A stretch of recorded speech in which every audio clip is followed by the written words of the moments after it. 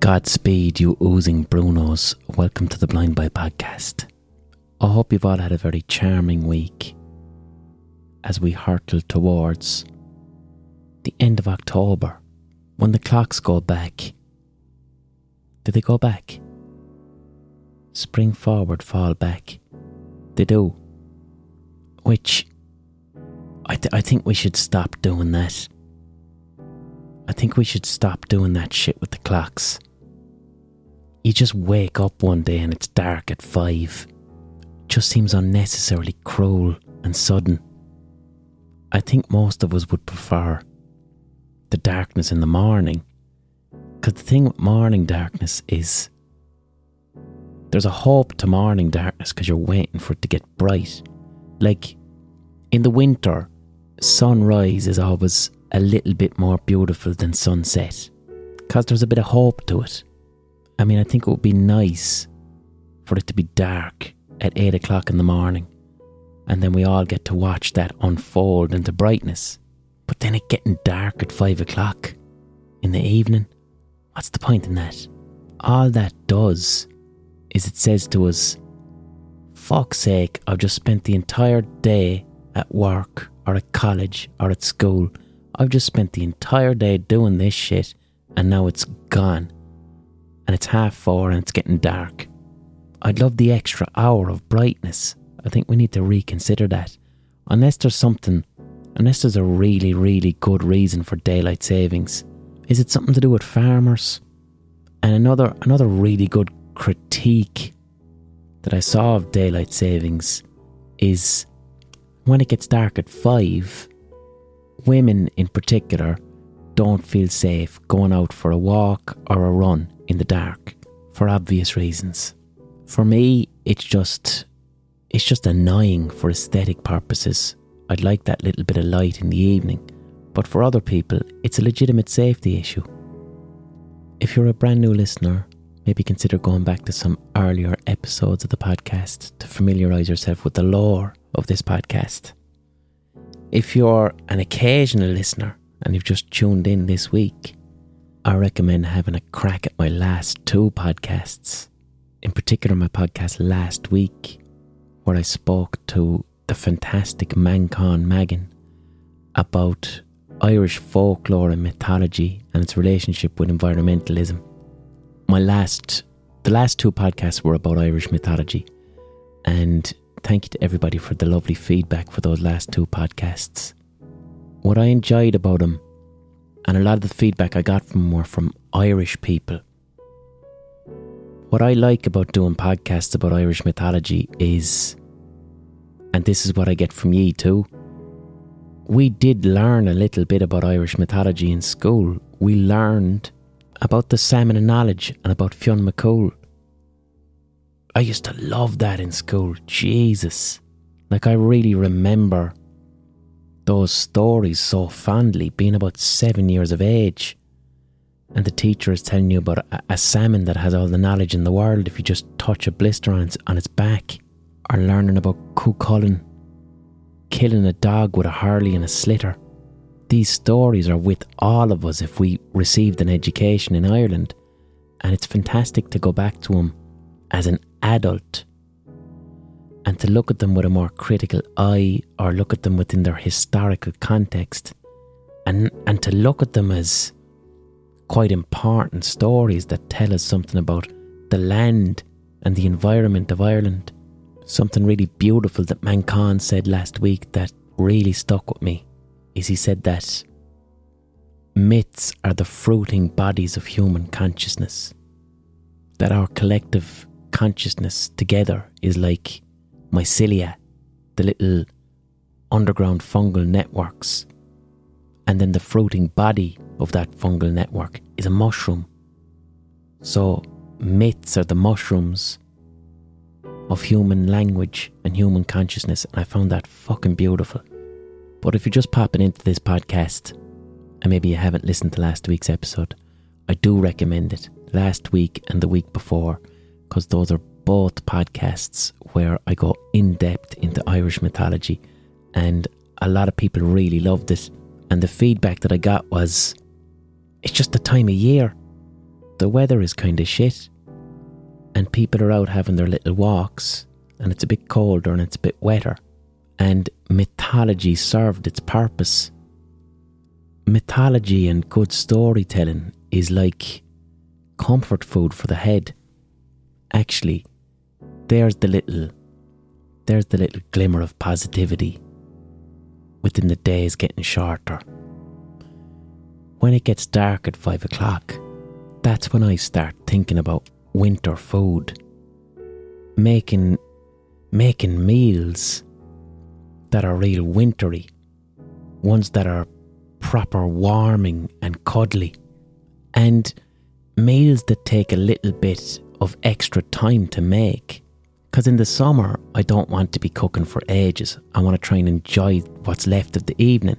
But in the winter, I want to be in my kitchen making a lovely meal that will keep me warm, and then I'll sit down and eat it and watch television. And I adore cooking. I fucking love cooking. So I'm going to be having a new kind of comfort food meal each week as a little treat. And something I'm going to make myself this week are savoury oats. Bacon and cheese savoury oats. And I'm going to make it because it sounds fucking mad. I couldn't stop thinking about it. It was like hearing a Talking Heads song where you're like, I don't know if I like this or not. No, fuck it, I love it. I can't stop thinking about it. So I saw on Instagram a recipe for bacon and cheese savoury oats. Actually, I'll credit the Instagram page. It's Fox Nest Food on Instagram, and she's an unbelievable food vlogger from Limerick. And I follow loads of food accounts, like lots. And literally every week she will have a recipe on her account that's so just at the right amount of strange that I can't stop thinking about it and I have to make it. Like over the summer she had a recipe for porn star sangrias, which were unreal. It's basically a porn star martini, which are beautiful because a porn star martini is basically passion fruit and vanilla vodka, but it's a sangria. So it's a porn star martini with fucking cava sparkling wine. It was unbelievable. So, but what I'm going to make this week is her recipe for bacon and cheese savoury oats, because it sounds mad. Because I'm thinking oats are for porridge. That's what you eat for breakfast. You don't eat porridge for dinner. But it looks like a risotto, like a really simple risotto that's less time consuming. So that's Fox Nest Food on Instagram and TikTok if you want to see that recipe. And I had to give her a mention because I know she listens to this podcast. So I'm going to make that, and I'm sure you could make it without meat or without cheese if you wanted to. You could easily do a vegan alternative. I kind of fell off the wagon there over the pandemic. I have a plant-based diet most days of the week, and then I have meat as a little treat. I was almost fully plant-based just before the pandemic, but then when lockdown hit, I just returned to meat. I was stuck in the house. My only outlet was the joy of food, and I couldn't leave meat out of my diet. This week, as my comfort food treat, I made lamb cumin noodles, which is a Chinese Muslim dish, which was made popular by a restaurant in New York called Xi'an Famous Foods. And it was lovely because it was like minced lamb, loads of cumin, Chinese chili oil, and then cabbage with these flat noodles that I bought fresh from the Asian supermarket in Limerick. But you'd get away with tagliatelle if you were stuck. And then next week I'm going to make sauerkraut and sausage soup, which is a bit like an Irish stew, except it uses sauerkraut and smoky Polish sausage. I always feel guilty. I always feel like a prick when I talk about food on this podcast, like I'm wasting your time or something. And then I have to fucking remind myself.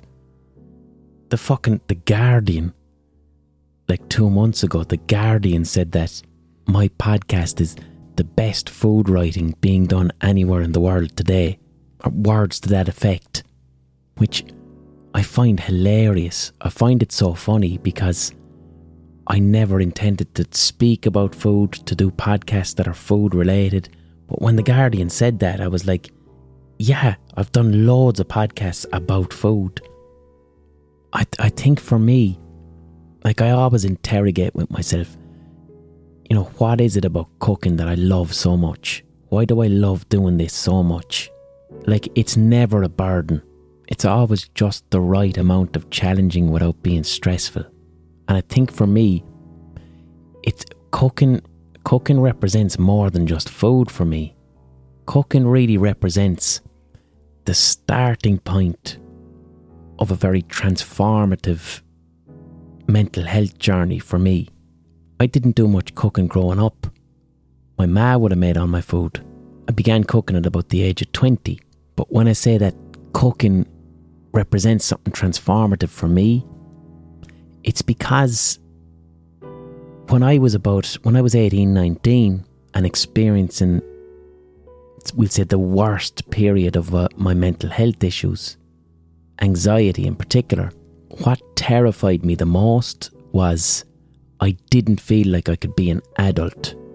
I didn't feel the concept and idea of you're 19, you're an adult, you have to stand on your own 2 feet. The idea and concept of that means I have to pay bills. That means I have to know how to walk into a bank. I need to know what insurance is. I need to wash my clothes, and if I don't wash my clothes, they'll be dirty. I need to go to the shop, budget, plan, purchase food, and know and learn how to make that into a dinner or I'll starve. And all of that at the age of 19, that terrifying whirlwind of autonomy scared the living fuck out of me. I didn't see how it would be possible, but I knew it had to be possible. And I was also receiving counselling at the time. And I used to say to my counsellor, like I've mentioned before, one of the things that set this off was I was in college. I think I was in like first year or second year. And I would have been living at home with my parents and my ma doing everything for me. But at lunchtime in college, I would go to my friends' apartments. And they might have been from Cork or Dublin or Waterford. And they were the same age as me. And they were living in an apartment on their own. And one day, my buddy was making himself like a proper stew for lunch. Like a stew. Meat, potato, vegetable, stock. And when I saw this, I had a full-blown panic attack. Very extreme panic attack, where I fainted. And I think the next day, because I was receiving counselling in college, I went to my counsellor and I said, yesterday I had a fucking panic attack. I had a terrible panic attack yesterday. Now, I didn't have the language of psychology. I didn't have emotional literacy. I just knew I'd had a terrifying panic attack. But my counsellor was a good counsellor. So my counsellor said, well, where were you when you had the panic attack? I was in my buddy's apartment. What was happening when you had the panic attack? And I'm like, I'm not sure. He was making dinner, and then before I knew it, I just felt overwhelmed. I thought I was going to die. And then the counsellor said, what was he making for dinner? And I said, he was making a stew. He was making a stew. Well, what does a stew mean to you? And when he said that, something unlocked. You see, what a stew means to me, and not just me, within Irish culture. A stew isn't just a dinner. A stew is the ultimate, like, mammy meal. Like, you think of what a stew is. It's a large pot. It contains carrots, potatoes, meat, broth. When you see a stew, it's not just dinner. You're providing for an entire family. This isn't just an Irish thing. This is across multiple cultures. You think about stews in cinema, in TV as we grow up. You think about people around the campfire. Someone's just been hunting or foraging. The person who makes a stew is a central figure. They're taking on a lot of responsibility to give sustenance to a lot of people. And that's why I got a panic attack.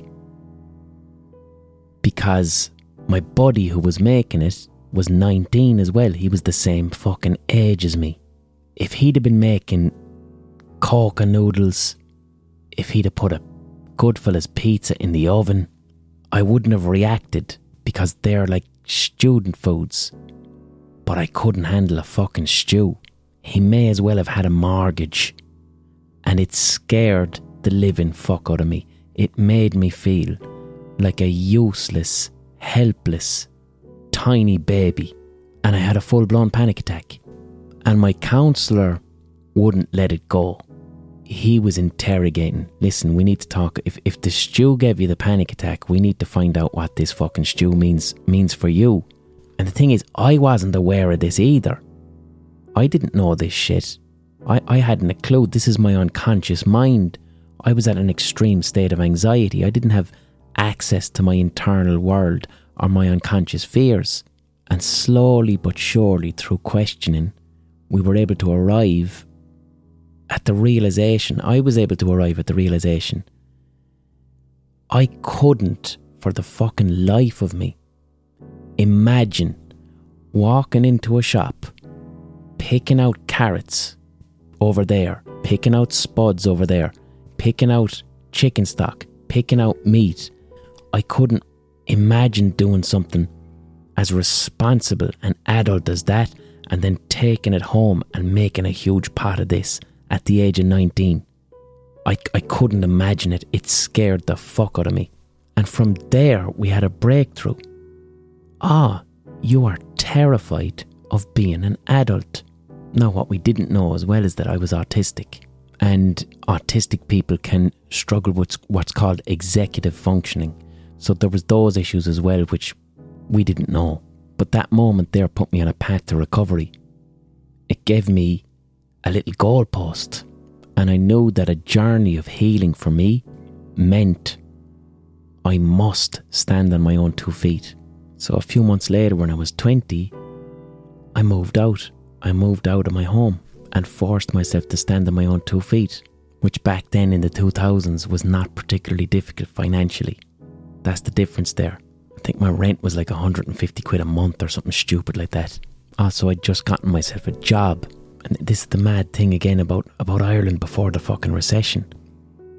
So my job, I'd gotten a job as a painting teacher in a college, not like a third level college, but a PLC college, a college that I'd been a student in like 2 years previously. And how I got the job, and this is going to make me sound like a boomer. So the college was looking for someone to teach beginners level painting to adults at night time. And I literally walked into the office of the person who was the head of the nighttime course and brought my portfolio with me and literally said, I'm the person for the job. Here's my paintings. This is what I can do. I'm the person for this job. I know I'm only 20, but I'm the person for this job. I'll do better than anybody else. The type of shit you see in an American film that's trying to sell you the illusion of the American dream. That shit that never works in real life. And I think the person just went, this cunt is mad. I think I need to give him the job. So they gave me the fucking job. And it was handy as fuck. 2 nights a week. I was earning 800 quid a month while in college. And it's a paradox because you might be thinking, how could you be so rattled by panic attacks and so terrified of being an adult, but then capable of teaching painting to an entire class of fucking people in their 30s and 40s? And the only answer I can give is, if I was talking about art, there was no fear, there was no anxiety.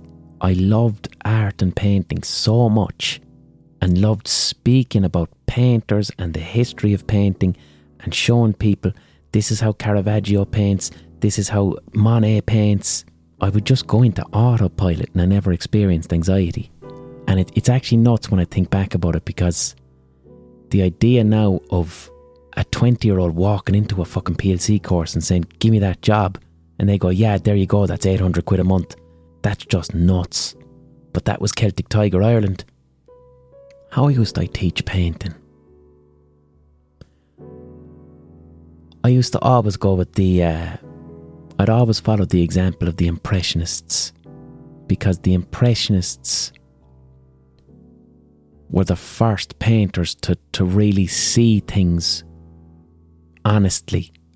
The Impressionists, the likes of Monet, which would have been the mid-1800s, I think, they were the first painters who benefited from commercially available, industrially produced tubes of paint.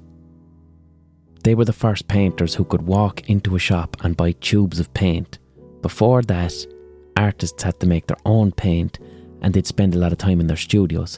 But the Impressionists were the first painters to leave the studio and paint outside in a field with a portable easel and portable paints. And they had the benefit of the new science of optics. So they were truly looking at things and seeing things as they are. And what I used to do when I was teaching painting, beginners painting, I'd always do still life, because the students would come in and they'd be like, oh, here's a photograph of my dog, here's a photograph of my cat. I want to paint this photograph. And I'd never allow it, because I'm like, no, you have to train your brain to see in a new way. I don't want you looking at a 2D image and then painting that 2D image on a 2D surface. You need to look at something that's 3D, that's in real life, and your brain has to navigate the complexity of translating that into a 2D surface. So I'd do still life, which means you'd bring in a teapot, an orange, a banana, whatever objects, fuck them all into the middle of a table and say to people, paint that. And I used to love getting people to see colour. Because the thing is, when it comes to painting and seeing colour and seeing objects, language is actually a huge barrier. If I put an orange or a banana in front of somebody to paint, often they're not painting the banana that's in front of them, they're painting the banana in their mind. The concept of banana-ness, what the banana in their mind is shaped like, the yellow of the banana in their mind. And these preconceptions actually get in the way of truly seeing what's in front of you. So I'd say, forget that it's a banana. Forget that it's an orange.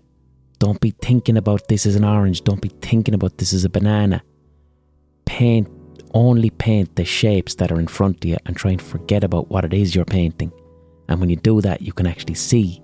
And I'd always use Monet's paintings of haystacks as an example. Monet has 3 or 4 paintings known as the Haystack series. And all it is 4 paintings of the same haystack at different times in the day. And you can tell what Monet was doing. A simple haystack in a field is a very simple image. It's something that Monet had been looking at his entire life. But he was clearly trying to forget that it was a haystack. He was forgetting that it was in a field. And what he was painting were the multiple abstract shapes and colours that make up the haystack. And if he did that with enough detail, truly seeing what's there, eventually it looked like one of the best haystacks you've ever seen. And get a look at Monet's haystack paintings, in particular the one he did in midday. You'd think of a haystack as it's a round thing that's the colour of hay. What's the colour of hay? It's yellow. But you won't find any yellow in this fucking painting. It's several different shades of blue and purple and cornflower, because what he's painting is how light hits off objects. So that's how I used to teach painting, not showing people how to paint like Bob Ross, but getting people to detach the bias of language and words and mental imagery about objects, discarding all of that so you can truly see what's there. Abstract shapes. I didn't intend to go into the mechanics of painting there, but what led me to this is I began speaking about why the act of cooking and cooking food is very important to me, and why I enjoy it so much, and why it brings me so much meaning. When I deliberately and radically forced myself to move out of my ma's house, and to stand on my own 2 feet. The first thing I had to do, after I'd moved all my stuff into this apartment and I was getting ready to spend my first night living away from home by myself, I had to make myself dinner that night. And I was frightened and I was scared, but I didn't have a choice. I had to make dinner that night. I had to. And I was hungry. And I went to Aldi. And I think it was something really simple. It was just like a fucking bolognese. It was literally minced beef, bolognese sauce and spaghetti, and that's it. And I made it and I ate it and it was lovely. And it might sound really silly, but that was so fucking important to me. For someone who had previously been getting extreme panic attacks because the idea of doing this seemed so utterly impossible. The feeling of confidence that I got from that little act was huge. And this wasn't a spur of the moment thing. I'd obviously spoken with my counsellor and we'd put a plan in place, and he'd said to me, well, if standing on your own 2 feet is the source of your anxiety, why not try and do it? Can you move out? Can you get an apartment? Can you get a job? Can you do these things? Can we draw out a roadmap to make that happen? And that's what I did. Because the thing with tackling anxiety, and especially if you're using a CBT-led approach, which is what I was doing, you can change your thinking. You can address your irrational thoughts. But real change comes from radically addressing behaviours. I knew I could only spend so long using CBT on my thoughts around my fear of autonomy. When I was experiencing that anxiety and getting panic attacks at the sight of a stew, my internal self-talk to myself, I would have said things like, you are useless. You're a baby. Everyone else your own age is more capable. They're real humans. You're not a real human. You're not real. They are real. You're not real. You will never be able to make your own dinner. You will never be able to wash your own clothes or dress your bed. You will never get a job or pay a bill. You will never stand on your own 2 feet because you're not capable of it. And when I would imagine what will my life be like in 10 years, when I was in the throes of that anxiety, what I would see is, I thought I'd be in care. I thought that by about the age of 30, I'd be in what you'd call a mental hospital. I thought I'd be in a mental hospital, in a bed, heavily medicated, because there was simply no way whatsoever that I could participate in society as an adult and pay bills and think about insurance and do all these adult things. And what's worse, in the throes of it, that was more than a fantasy, that was more than a fear, it was almost a goal. It's like, that's kind of where I want to be, because at least then, in a mental hospital, someone will be there caring for me. I won't have to worry about standing on my own 2 feet. Now, something which contributed to that particular fear was, as a child, I had a cousin who was schizophrenic, who was in one of these institutions, and I would have listened to a lot of conversations with the adults in my family speaking about this, and the fear in their voice and the sadness in their voice and how terrible it was that he was in this situation. And I was too young. I was too young to understand it, so I internalised so much of that fear and anxiety and sadness from the adults, and found a way to blame myself somehow. Because sometimes when children don't understand why the adults around them are upset, they can blame themselves. And I know that sounds very extreme. That's quite an extreme fantasy for me to have had, to be 19 and to literally think in 10 years' time I will be in a mental hospital. But that's anxiety. That's extreme anxiety. That's known as catastrophic thinking. I was catastrophizing, and I didn't have any tools for this. I didn't have any language for it. So it would just spiral and get worse. But obviously with my therapist, I would challenge that thinking. I I would challenge those thoughts. Where is the evidence that I will definitely be in a mental hospital in 10 years? I understand that mental hospital isn't a particularly sensitive word, but that's the word I would have used back then, because I would have heavily stigmatised mental health issues too. There would have been no compassion around it. So I would have actively used CBT to challenge all these thoughts. You will never cook a dinner. Where's the evidence for that?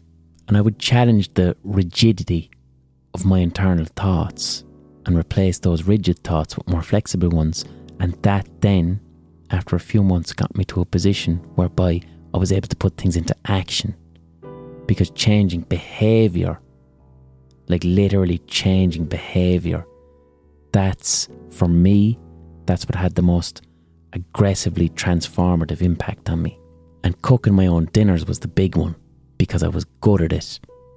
Like, I'd have made that bolognese on the first day, and then the next day, like, that would have upped my confidence a bit, because I'd have said to myself, that fucking bolognese that I made last night was nicer than the dinners that my ma was making me at home. Maybe I'll try some chili con carne tonight. It's practically the same thing. I'll buy some mince, I'll get some boil-in-the-bag rice, I'll buy a jar of that chili sauce.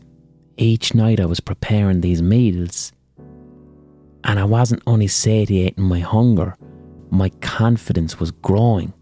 I didn't start to think that I was capable of being an adult. I was being a fucking adult. I was doing it, and it was easy. And then I'm going to my job, teaching at night time, talking to people who are in their 40s, and being like, fuck it, I'm able to do this. I think I'm good at my job. And then when it came to the cooking, I'd say things to myself like, I'm going to have bolognese tonight, but maybe I won't use any jar sauce. What if I use this cookbook here and I make bolognese from scratch? And now I'm buying a basil plant, and I'm buying fresh garlic, and I'm buying fucking a tin of tomatoes. And now I'm literally cooking from scratch. And not only is it filling my confidence, I love doing it. The process itself is quite creative. It reminded me of painting a bit, and I'm getting a real sense of accomplishment from it, and making tasty, lovely dinners at the same time. And then a few months pass, and I'm still making brilliant dinners, and I'm exploring food. And one day I just notice, haven't had one of them fucking panic attacks in a long time. I don't even think I feel anxious anymore. And everything spirals in the opposite direction. My internal voice, which 6 months earlier had been, you are incapable, you are useless, that turned into, I never thought I'd be able to live on my own and cook my own dinners. This felt fucking impossible, and I did it, and it was easy, and I actually love it. My internal voice turned into, you can do whatever the fuck you want. Because 6 months ago, when you were fantasizing about the possibility of moving out, I would have thought of catastrophic situations. What if I starve? What if there's no one in the apartment and I lock myself out and I have to sleep on a bench? What if I fall asleep and in the middle of sleep and I open my eyes and my eyeballs stick to my pillow and then I die because my eyeballs are stuck to the pillow? I know that's mad, but I was mad. But none of these things happened. None of these things happened at all. I faced all my fears and found that it was actually an enjoyable process. So then thoughts such as, you can make your own bolognese, turns into, maybe that music that you're doing on your computer, maybe you can put that on the internet. Maybe that's good enough to put on the internet. Maybe that part of you that really actually wants to do gigs and perform, but that you'd never admit to yourself because you don't feel like being an adult, maybe that part of yourself is valid. Give it a go. What's the worst that can happen? And then like a year later, I'm up in Dublin selling out gigs. And that whole process started with a simple plate of shitty bolognese from Aldi. And I think that for me is why cooking holds such a special place in my heart. Preparing my own meals was genuinely the beginning of a hugely transformative journey in myself that showed me I'm capable of being an adult. It's not hard at all. It's natural, in fact. I had intended this to be a question answering podcast, but that was 35 minutes there about why it's a good idea to make dinners. That's like 3 weeks ago. I did a full podcast on why it's a good idea to wear jackets. I've been hoofing into a lot of Samuel Beckett. I'm reading Murphy. I was reading Malay. He has me thinking in a very minimalist way at the moment. Okay, it's time for an ocarina pause. I have an actual ocarina with me. You're going to hear an advert for something, I don't know what it is.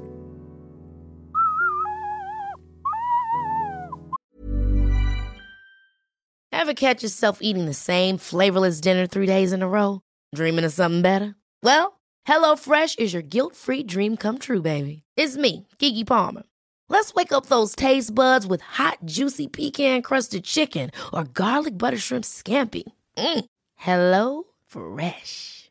Stop dreaming of all the delicious possibilities and dig in at HelloFresh.com. Let's get this dinner party started. Why don't more infant formula companies use organic, grass-fed whole milk instead of skim? Why don't more infant formula companies use the latest breast milk science? Why don't more infant formula companies run their own clinical trials? Why don't more infant formula companies use more of the proteins found in breast milk? Why don't more infant formula companies have their own factories instead of outsourcing their manufacturing? We wondered the same thing. So we made ByHeart, a better formula for formula. Learn more at byheart.com. Hello, this is an advertisement for BetterHelp. I have frequently attended therapy for the past 20 years when I experience anxiety or depression, or when I have difficulty naming and labelling my emotions, identifying my emotions. I often seek the help of a professional therapist to improve my emotional literacy. I've attended therapy in person and I've attended therapy online. If online therapy is something you might be interested in, give BetterHelp a try. It's entirely online, it's convenient, flexible, and it's suited to your schedule. All you got to do is fill out a brief questionnaire and you get matched with a licensed therapist, and you can switch therapists anytime for no additional charge. So give it a go. Get it off your chest with BetterHelp. Visit betterhelp.com/blindboy today to get 10% off your first month. That's betterhelp.com/blindboy. That's the high-pitched ocarina, not very friendly for poor old little dogs.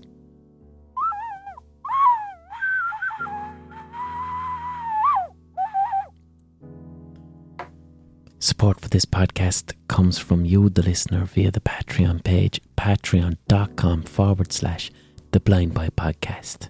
This podcast is my full-time job. It is how I earn a living.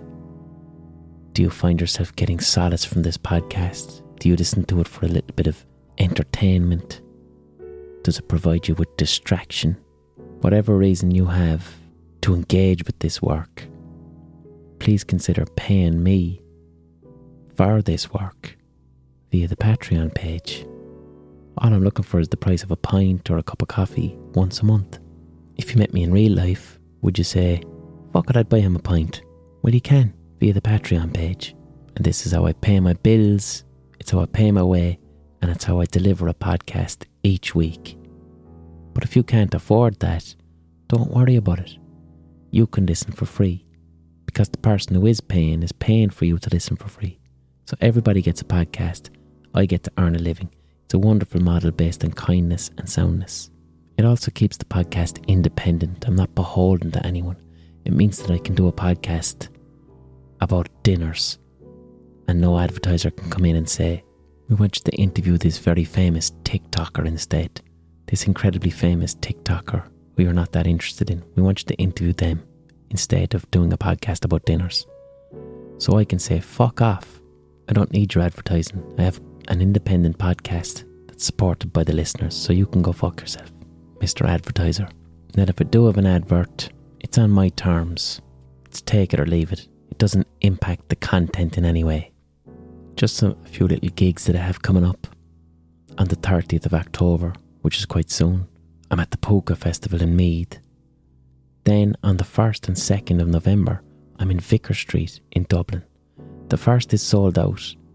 The second, there's tickets left for the second one, but very soon I'm going to do some contractually obligated media appearances for that gig, and that will make them sell very quickly. So if you're thinking of coming to my Vicar Street gig on the 2nd of November, which is a Wednesday, get your tickets now.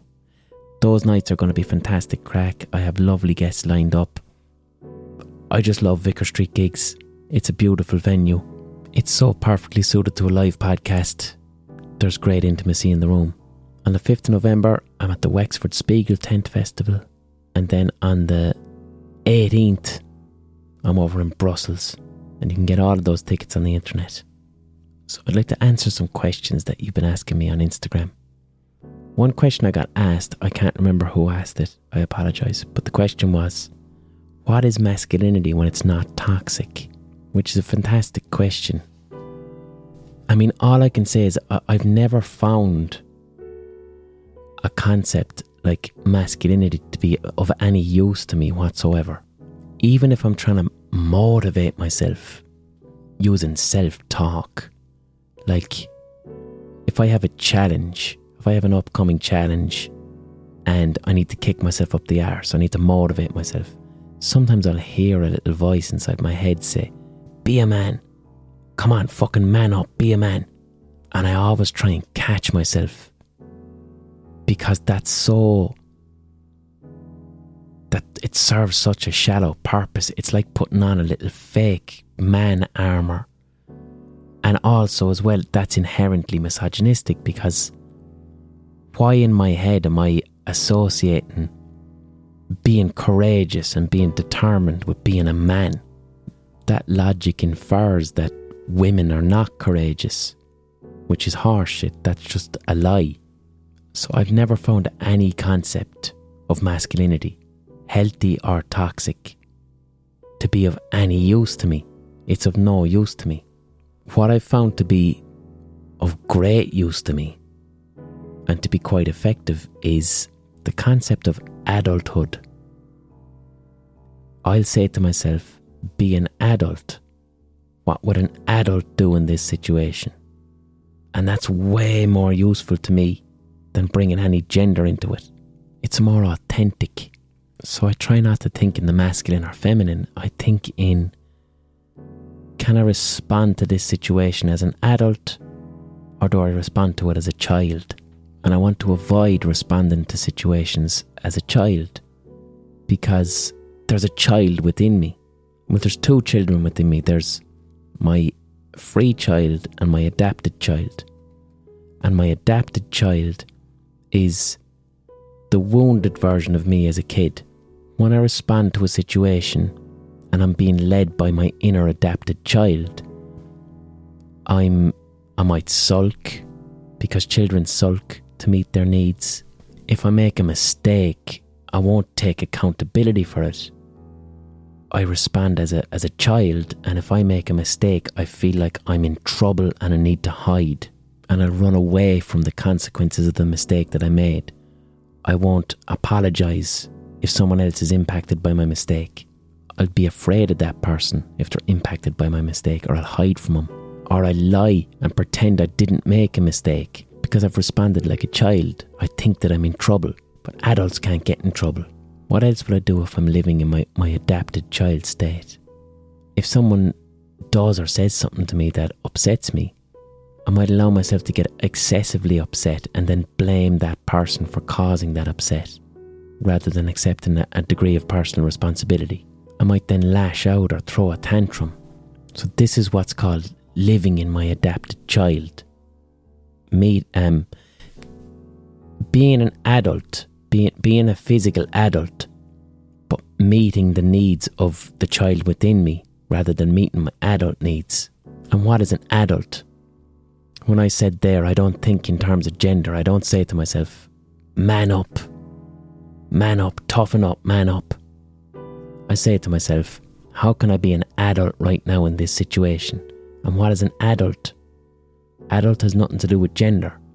An adult is someone who is emotionally present in the here and now. If a problem presents itself to me, or a situation that requires conflict presents itself to me, I want to respond to that as an adult in the here and now. And adults are assertive. You see, manning up, man up, that's not assertiveness. Because who gets told to man up? Little boys who cry. So when I try to man up, I'm not being assertive there. All I'm doing is I'm putting a large man-sized armour on the needs of a little child who's wounded and hurt. And on the surface, that can appear like confidence. It can appear aggressive. It'll get you so far, but ultimately it's not about the here and now. So instead I try to be an assertive adult. And an assertive adult responds appropriately to a situation of conflict. An assertive adult isn't concerned with winning or losing. An assertive adult is concerned with solving the actual problem that's at hand and using compromise if possible. Also, an assertive adult is so calm and aware of their emotions in the here and now that when it comes to a situation of conflict, they truly know when they are right and when they are wrong, or when someone has wronged them. When you man up, you don't know this because you're wearing that silly suit of armour. You're presenting with a type of aggression, a version of what you think an aggressive man is, and you will filter all conflict through that lens of aggression. Someone's attacking me and I have to fight. There's very little compromise in man up. Manning up is combative armour.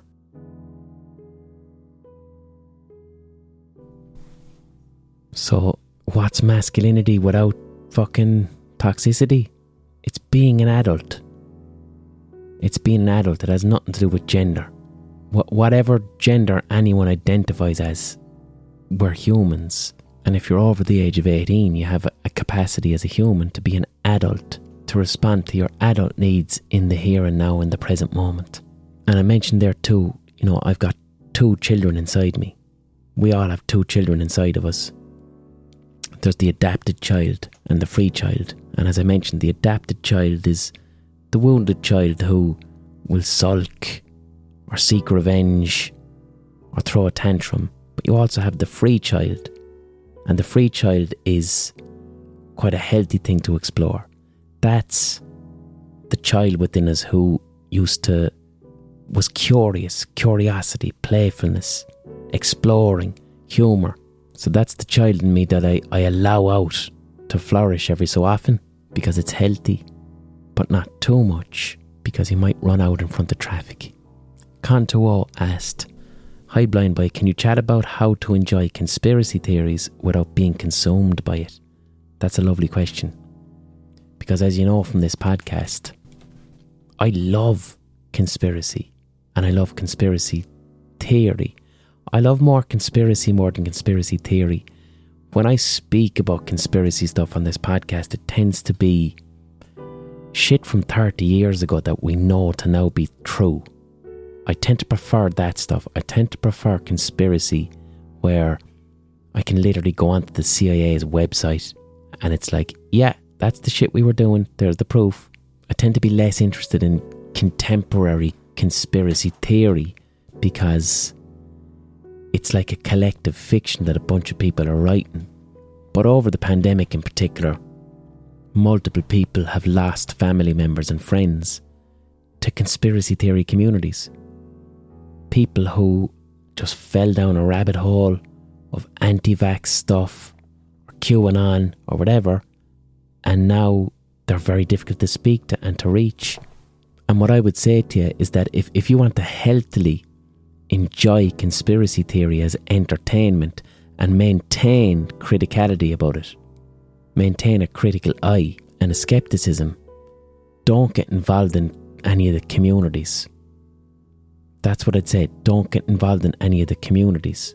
It's the social aspect of conspiracy theories, the groups. That's what fucks people up. You find yourself in a conspiracy theory Facebook group and you start off interested, and then before you know it, you post something, you say something that kind of agrees with the conspiracy, And then when you say that, a bunch of other people who agree with you tell you that you're right, and they like your comment, and they give you lots of approval because you're not a sheep. You've woken up, you can really see things, and all of a sudden now you're getting all this approval from people. Let's just say vaccines are made on Venus, right? I just made that up. Vaccines come from Venus. They're made by aliens. So you say, yeah, I really think these vaccines are made by aliens on Venus. And everyone says, totally, man, you got it, man. Fuck the sheeple, you really have it. And then someone else comes into the page and they say, this is ridiculous. Vaccines aren't made on Venus by aliens. This is stupid. So then you attack that person and say, you're a fucking sheep. The vaccines are made on Venus. And then a load of people like your comment, and a load of people come and defend you. And then you feel like you've got fucking friends. You really feel a part of this community. You feel valued.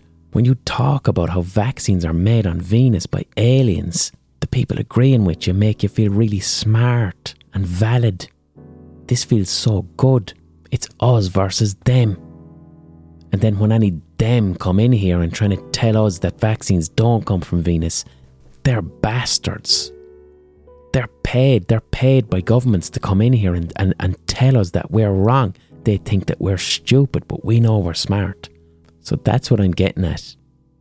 I don't think it's the conspiracy theories that drive people over the edge.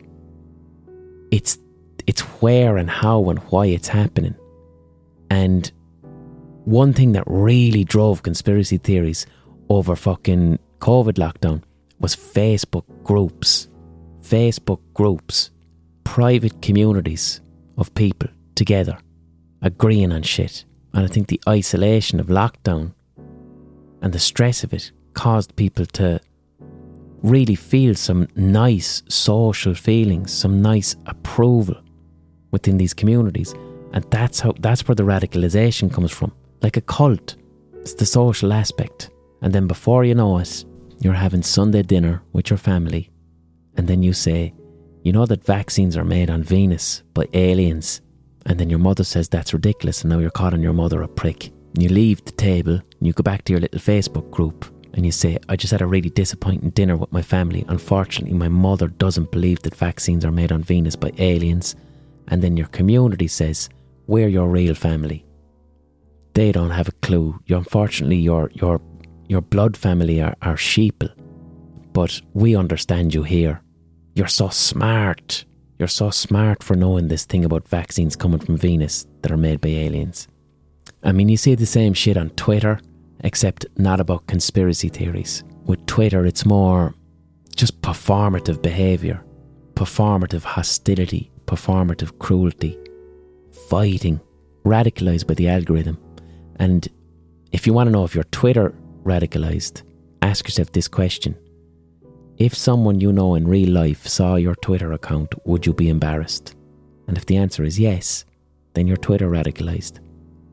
But Twitter radicalisation isn't, that just makes people a little bit annoying.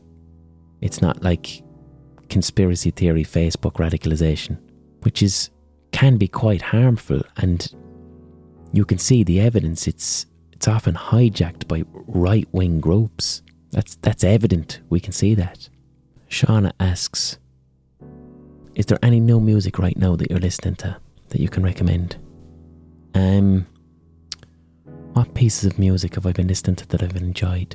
There's an artist by the name of Steve Lacy who used to be in a band called The Internet, and I'm just liking his stuff at the moment. He sounds like a mixture between Frank Ocean and Mac DeMarco, or a bit of Gus Dapperton. And I saw something with the artist Steve Lacy the other day, which gave me a huge generational culture shock. So Steve Lacy has a song called Bad Habit off his new album. But this song is huge on TikTok as a TikTok sound. Now, you know, if you've ever been on TikTok, when a song goes huge on TikTok, it's like a 15-second snippet of it. So this Steve Lacy song is massive on TikTok. And I saw footage of his gig the other day, and he's up on stage And also, this song trending on TikTok made it the number one song in the American Billboard charts this week. But he goes up on stage and he performs this song, Bad Habit. And the audience are singing along. And the audience they're young, I think they're teenagers. They only knew 15 seconds of the song. They only knew the 15 seconds from TikTok. And then they all stopped singing. And Steve Lacy's there holding the microphone out to the audience, and it's awkward as fuck, and it made me feel so old. Because if I heard 15 seconds of a song, and I liked it so much that I'd memorise those 15 seconds, then I would go and try and hear the rest of the song. Well, this entire audience of people who had come to his gig didn't even do that. All they knew was 15 seconds of his song from TikTok. Who else am I listening to? There's this artist from London called Eliza. Now, she used to be called Eliza Doolittle around 2010 and made kind of theatrical bubblegum pop. But now she goes by the name of Eliza, and she makes quite difficult, inaccessible R&B, almost like D'Angelo or nearly trip-hop. And she has a fantastic voice. And her band is incredible, and the production is brilliant. She sounds like Destiny's Child if they all had depression. So she has a new album out called A Sky Without Stars, and I'm listening to that quite a lot. Okay, that's all we have time for this week. Please make yourself a nice, comforting, warm dinner. Make yourself a thoughtful dinner. Rub a dog. I'll be back next week with a hot take.